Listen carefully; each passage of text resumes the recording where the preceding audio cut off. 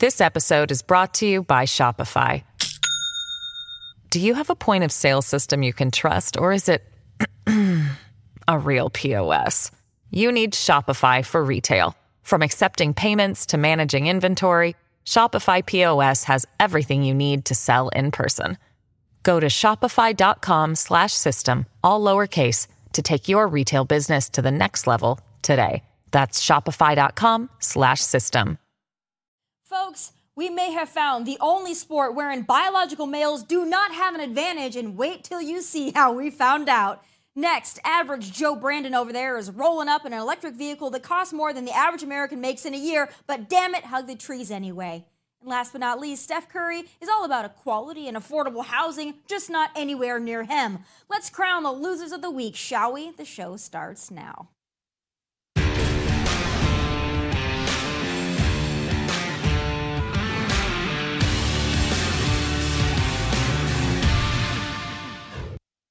It's a conundrum as old as, well, around 2019. How do liberals reconcile their feminist empowerment movement with their need to placate the radical LGBTQ mafia? Well, ladies and gentlemen, boys and girls, they, thems, and it's not like this. What you're taking in there is the world's first, and after this, quite possibly last, transgender figure skater Mina Maria. When she was a he picked up the sport at the nimble age of 49, and now at age 57 and as a female, she performed during the opening ceremony of the European Figure Skating Championships in Finland, and it didn't go so hot. But everyone had to pretend it was fantastic because accepting reality would be transphobic and bigoted and would activate and piss off the rainbow mafia, of course. Folks, perhaps we found the sport biological males do not have an advantage in, or perhaps this person should not be and would not be performing at a professional level if not for its useless accolade of declaring itself trans and then putting on a skirt. For the love of God, end the clown show. The emperor has no clothes, people, and it's okay to say it. Rainbow Mafia be damned. But on to my next loser of the week, someone who is also undeserving of the position he was vote-by-mailed into, Joe Biden, of course. Here's Joe posing in the new Hummer EV, which costs between $87,000 and $110,000 depending on the model. That's far more than the median American salary for those who still choose to work of about $56,000 per year. Oh, and to add insult to injury, the Hummer EV Joe is so smugly posing in does not actually qualify for that measly $7,500 tax credit anyway, since it costs more than the $80,000 threshold, but still less than one of Hunter Biden's paintings. But beyond all of that, I'm mostly concerned that Joe Biden is behind the wheel and allowed to drive, especially without his mask. And sadly, I don't think that Hummer is going to fit in his garage, and that's what you call a Hummer bummer. But on to my final loser of the week, the fifth highest paid athlete in the entire world, Steph Curry. Yes, the NBA superstar and notable Joe Biden supporter is actively working to keep an affordable housing development out of the vicinity of his $30 million Atherton, California mansion. In a letter to town officials, he and his wife Aisha wrote, "We hesitate to add to the not in our backyard, literally, rhetoric, but we wanted to send a note before today's meeting. Safety and privacy for us and our kids continues to be our top priority and one of the biggest reasons we chose Atherton as home." Well, imagine that. Steph Curry, a social justice warrior, an uplifter of the oppressed and disenfranchised, doesn't want peasants too close to his mansion and family. And it gets better. Not only does he not want them housed near him, he petitioned the local government to build fencing and shrubbery around their home to keep the peasants from seeing him if he couldn't block them from joining the neighborhood entirely. I mean, this is some LOL, WTF, OMG stuff right there. Fifth highest paid athlete in the world wants the city to fund fencing and bushes to keep the poor from looking at him. Also odd coming from a Biden supporter, given those kind of folks insist walls don't work. But this just goes to show rich liberals love equality and opportunity for the less fortunate, so long as it's not anywhere near them. Ain't that something? Still ahead, George Soros funneled $40 million into DA races, but that's just a drop in the bucket. What is his sinister plan and how do we stop it? The man behind the curtain, author Matt Palumbo, tells us what we need to know next. This episode is brought to you by Shopify. Do you have a point of sale system you can trust, or is it a real POS? You need Shopify for retail. From accepting payments to managing inventory, Shopify POS has everything you need to sell in person. Go to shopify.com/system, all lowercase, to take your retail business to the next level today. That's shopify.com/system. If you don't know who George Soros is, you better get familiar because he's almost single-handedly funding the destruction of our nation with the help of idiots like Joe and Kamala, of course. But not only did George Soros pump $40 million into local DA races, he had more than a 90% success rate of installing the activist DAs he funded into office. But it doesn't end there. In the run-up to the 2022 midterms, Soros donated $140 million into far-left groups and causes. So what is his goal? What is the end game? And is it too late to stop him? Joining me now is the man behind the curtain author, Matt Palumbo. Matt, it's great to talk to you. I saw you the other morning on Fox and Friends First, and what an important discussion and conversation. So I want to just jump right in. Oh, thank you so much. And, I saw you on After Me reacting, and we kind of had the same conclusion. It's just evil. I mean, this is not, your neighborhood Democrat who wants teachers to earn a few more in their pension. This is calculated evil. And the reason we know it is because, I've laid out the data. And my talking point used to be Soros has never responded to me and tried to dispute it. He actually, just one of his vice president of communications at his Open Society Foundation and his son just tweeted out a very lengthy thread complaining about me. But again, never actually disputed a single thing I said. So there's really no justifying what he did. He makes no real attempt to explain his motives. He just uses weasel words like, I support freedom and democracy, which really just means he supports what he thinks those words mean, which is the opposite. Right. For those that are not familiar with George Soros, we hear this name and it's almost like a boogeyman, and it has been for several years. People know his name, they know he's got a lot of money, but they really don't know how to connect the dots here. For those that are unfamiliar, can you give us a little backstory of George Soros and why he is so invested in American politics? Because for a lot of people, they don't know the origin story here. Right. Well, his origin story is in finance. He moved to America actually to pursue a goal in finance, and his goal was, I'll make $100 million and then leave. Unfortunately, he's into the many, many tens of billions and has not left. But over the years, he spent something like $20 billion on our politics. And I think the reason he moved into American politics is because he had so much success in European politics. Actually, one of the talking points they gave to me was Soros, he's not that far left because he helped the Soviet Union become capitalist. And I actually cover that in the book and point out that, well, what did he actually do to help the Soviet Union go capitalist? They had all these state assets that used to be owned by the communist government. They had to find bidders for them. And what do you know? Soros bought them for pennies on the dollar. So that's him ending communism, is him profiting by buying up state assets, for a fraction of a penny.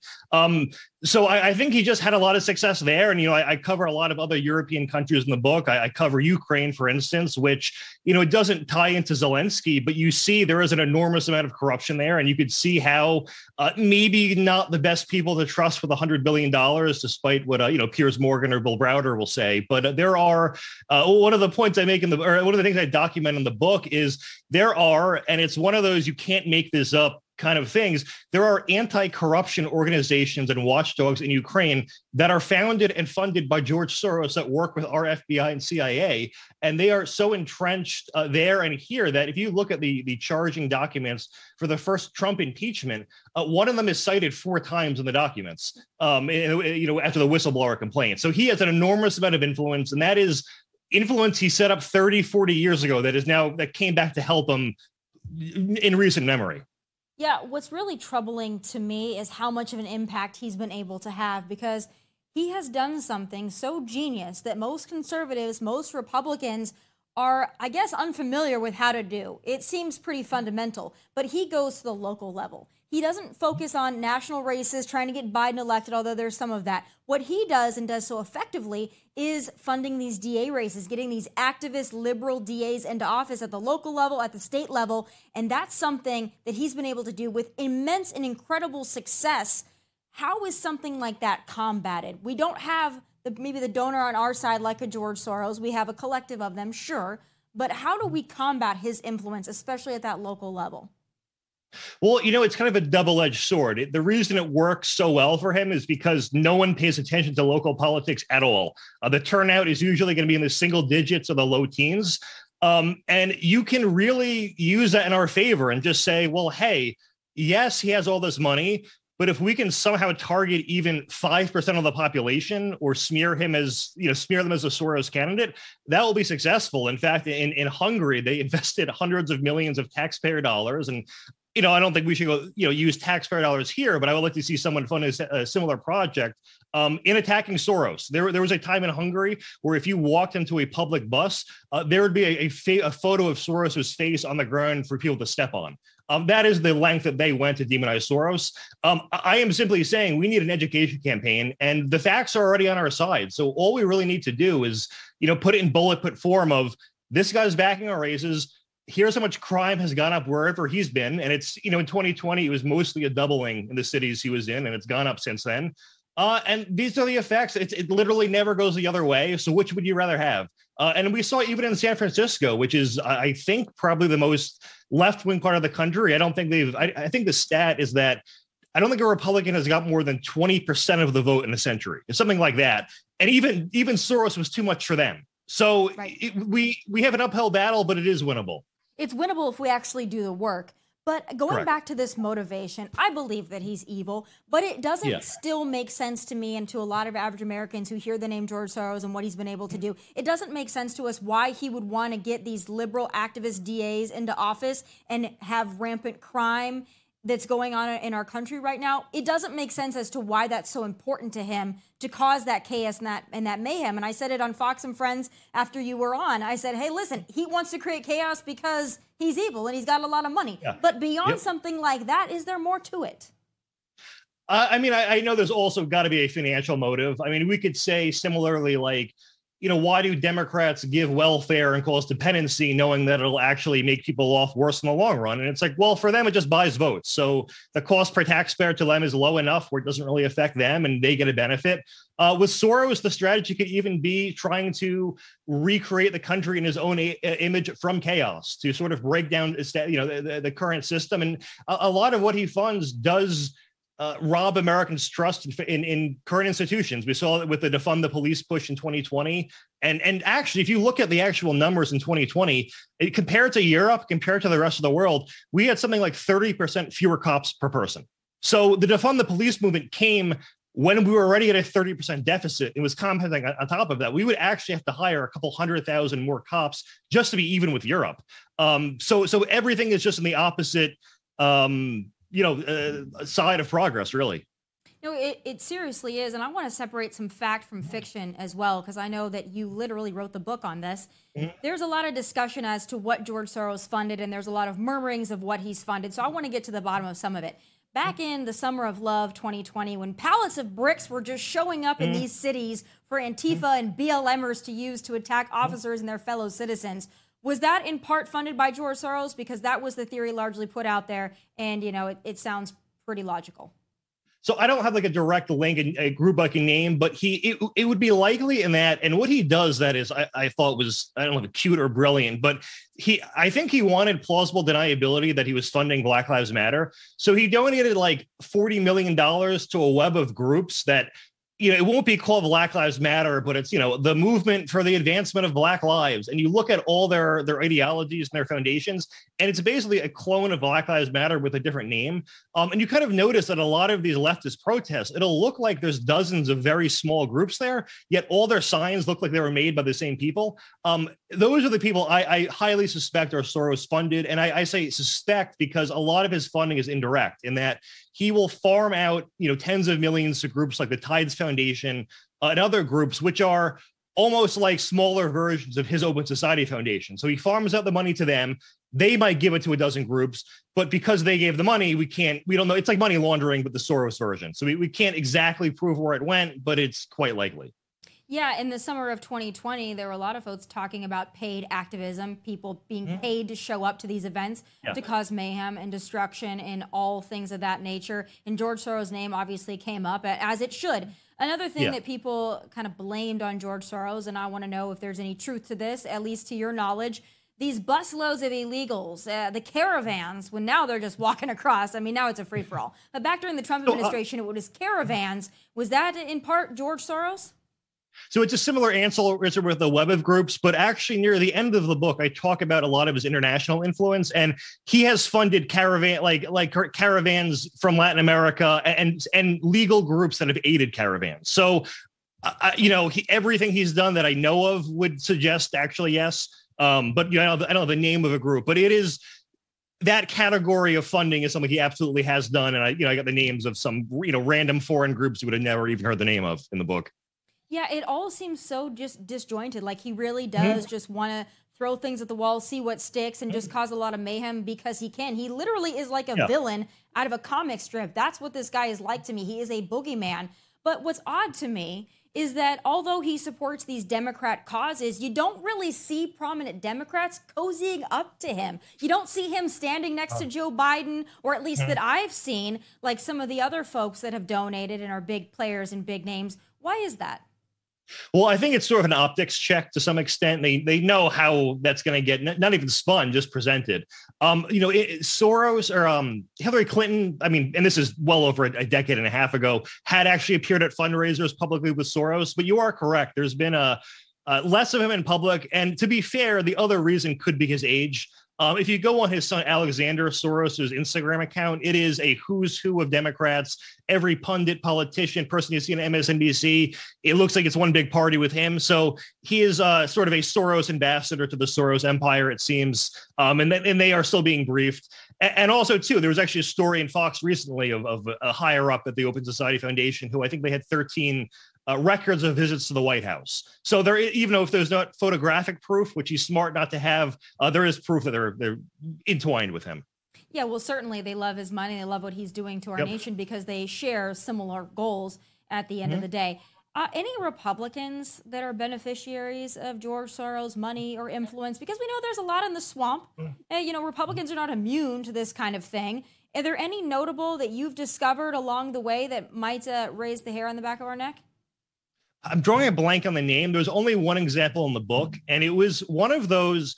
It was trying to position itself as like a Republican environmental group, but it's this weird psychological strategy where people are more likely to accept a belief that contradicts their ideology if it comes from someone with their ideology. So there are groups that will try to be like, yeah, we're Republicans for abortion or for gay marriage or whatever group. And it's like they just know people are more receptible to hear it from someone who they think shares their values. So I'm drawing a blank on the name. I hate to plug the book for a 9,000th time, but it is in there. But yeah, so there are examples where he might fund a group masquerading as a center-right group to try to appeal to Republicans as a fellow, how do you do fellow Republicans kind of strategy. But that's the only example I could find. Yeah, an interesting character for sure. And your book seems like a wealth of knowledge and information. And I know just skimming it and what you've written and what you've done for Fox, it is truly, truly fascinating. So I have to wonder, in writing this and covering somebody like George Soros with the money and the influence that he has, you are really pulling back the curtain on a man like this and his empire. Do you ever have fear for your life, for your safety, anything like that when you're poking around in the George Soros of it all? Well, I mean, I fully expect an array of hit pieces, but besides nothing physical. I mean, I don't know if I'm being too logical here, but I think it would be a bit too obvious if something were to happen of that nature. And I can't think of any past critics that have had that problem. That I know of, I should say. The most recent book was The Shadow Party back in 2010, and I don't think they had any issues themselves. So, but we'll see, for better or for worse, I guess. Yeah, it's one of those things that if you're covering important people with a lot of influence and a lot of money, you just never know. But it's stuff that needs to be exposed because the majority of Americans, even if they have heard George Soros' name, they don't understand the extent that this man has a grip on our nation, on our politics. And like you said, he is beatable. We just don't want to do the hard work, especially at the local level. So we're not really even fighting him. There's plenty of Republicans, plenty of conservative groups, plenty of independents with a lot of money that could counter someone like this. We just choose not to, and then we blame everything, on George Soros. But, in conclusion, if you were able to talk to Americans that don't really know anything about George Soros or why they should be concerned about him, what would you tell them? I would say, the most dangerous thing about him is a lot of his control of the media and the narratives he funds. For instance, I remember someone was making the point about immigration recently that, we want more assimilation, but given the current landscape, what would assimilation look like? And his point was like, well, the liberals really control everything. They control the education system, they control the media, they control entertainment, movies, news, etc. And Soros is just him influencing the media to further leftist causes is just furthering that. And it is to the explicit purpose of brainwashing a generation and fracturing a society. I would just say when you are reading news, and especially left-wing news, which is most of it, just be very cognizant of what the message is. And especially when it's a very hot button topic, read it as if the conclusion was written before the article. So when you see Van Jones saying 5 black cops killing a black guy is because of white people, just read it as if he was forced at gunpoint to come to that conclusion. And you go, oh, okay, this makes a lot more sense. That's why you have to do this to yourself. But that's sort of how I've been going about it. And then too, another thing is don't accept the left's framing. One thing they've done very well is they've made criticism of Soros a conspiracy theory. Right. In one of the New York Post articles, I mocked them for calling all criticism of him anti-Semitic. And in their response thread to me, accused me of being anti-Semitic and said it's my fault that people call me that. So it's just, you can't win with these people, but don't accept the phrasing. Don't accept the insults. Just do your own research and know these people only have your worst in mind. I'm glad that you brought that up, because when people do talk about George Soros and they mention the name, automatically it's like you said, voter fraud, or it's like you said, January 6th. All of a sudden you're now a conspiracy theorist, but this is very real money, very real influence. And your book is absolutely fantastic. Thank you so much for sharing so much with us and for educating so many people that need it. Matt, you're welcome back anytime. Oh, I'd love to come back. Thank you, Tommy. Thank you.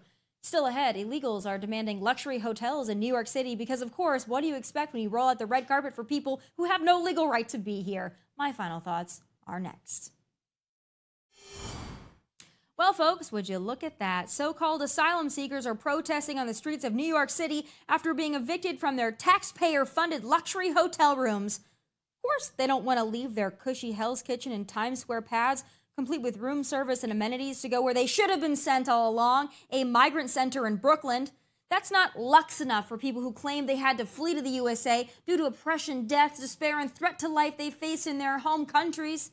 Yeah, asylum seekers, my ass. And keep in mind, most of these illegals being asked to leave are adult males who were given free rooms at the $300 per night Hell's Kitchen Watson Hotel. Well, they refuse to vacate because that's how entitled and emboldened they are, and instead are choosing to protest outside of the hotel, joined by so-called migrant activists. Well, here's an idea, activists. Why don't you house their asses? Take one for the cause, for the social justice team. Or here's another idea.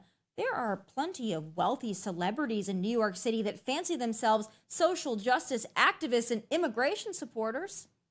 I'm waiting to find out, because all of these states that have sent us folks, because they're mad that people don't come directly to New York, they're mad that people are coming, by bus and all these states get money. I don't understand why Texas isn't sharing some of that money. The federal government money. Well, yeah. I mean, if you're going to do that, that's where I would go for them. Colorado, listen, I know you sent all these folks, maybe you didn't realize, but you need to send some cash. Because you're doing exactly now what you're accusing the federal government of not doing. You're doing the same thing. So I want to see somebody say, hold up. Either we all take this money and we give it to all the states and people deal with it because everybody's getting it, or you're not going to get it, and we're going to have a big fight. Yeah. There has to be an adult in the room, and my concern is that there isn't, and there's not going to be for some time. We'll see what they do. We can do nothing but sit and watch. Well, how about it, Whoopi? Got some room in your pad for these downtrodden, able-bodied, legal immigrant adult males? I'm sure Joy Behar does. Or would that be a safety risk for you? Newsflash, how do you think the good-paying customers of these luxury hotels feel being forced to room next to largely unvetted and certainly undocumented illegals from around the frickin' world?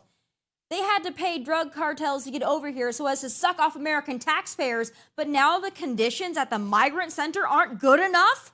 Maybe the solution to end all of this is to send them to Steph Curry's neighborhood in Atherton, California. This whole thing would be over real quick. Oh, but here's NYC Law and Order Mayor Eric Adams assuring y'all that these illegals are being treated like the American dreamers he thinks they are. It doesn't matter if it's Ellis Island or the Brooklyn Cruise Terminal or it's any of our ports. It is all rooted in an American dream. You pursue the dream here. And when you meet someone like Wilson and you walk through, I just had to come here when I started hearing all the rumors about it was too cold. My brother got on shorts, so he's inside. It's warm inside. About the food not being there. Healthy food is present. Even the snacks are healthy. Well, shoot, Eric, that crisis center isn't a 4-star hotel, but it sure looks a hell of a lot more cushy than the benches homeless veterans are sleeping on in parks in the dead of winter. This is also infuriating, it really is. You know our country is being run by total imbeciles when illegal immigrants feel emboldened to demand luxury stays in fancy hotels. Asylum seekers, my ass, deport now. Those are my final thoughts from Nashville. God bless and take care.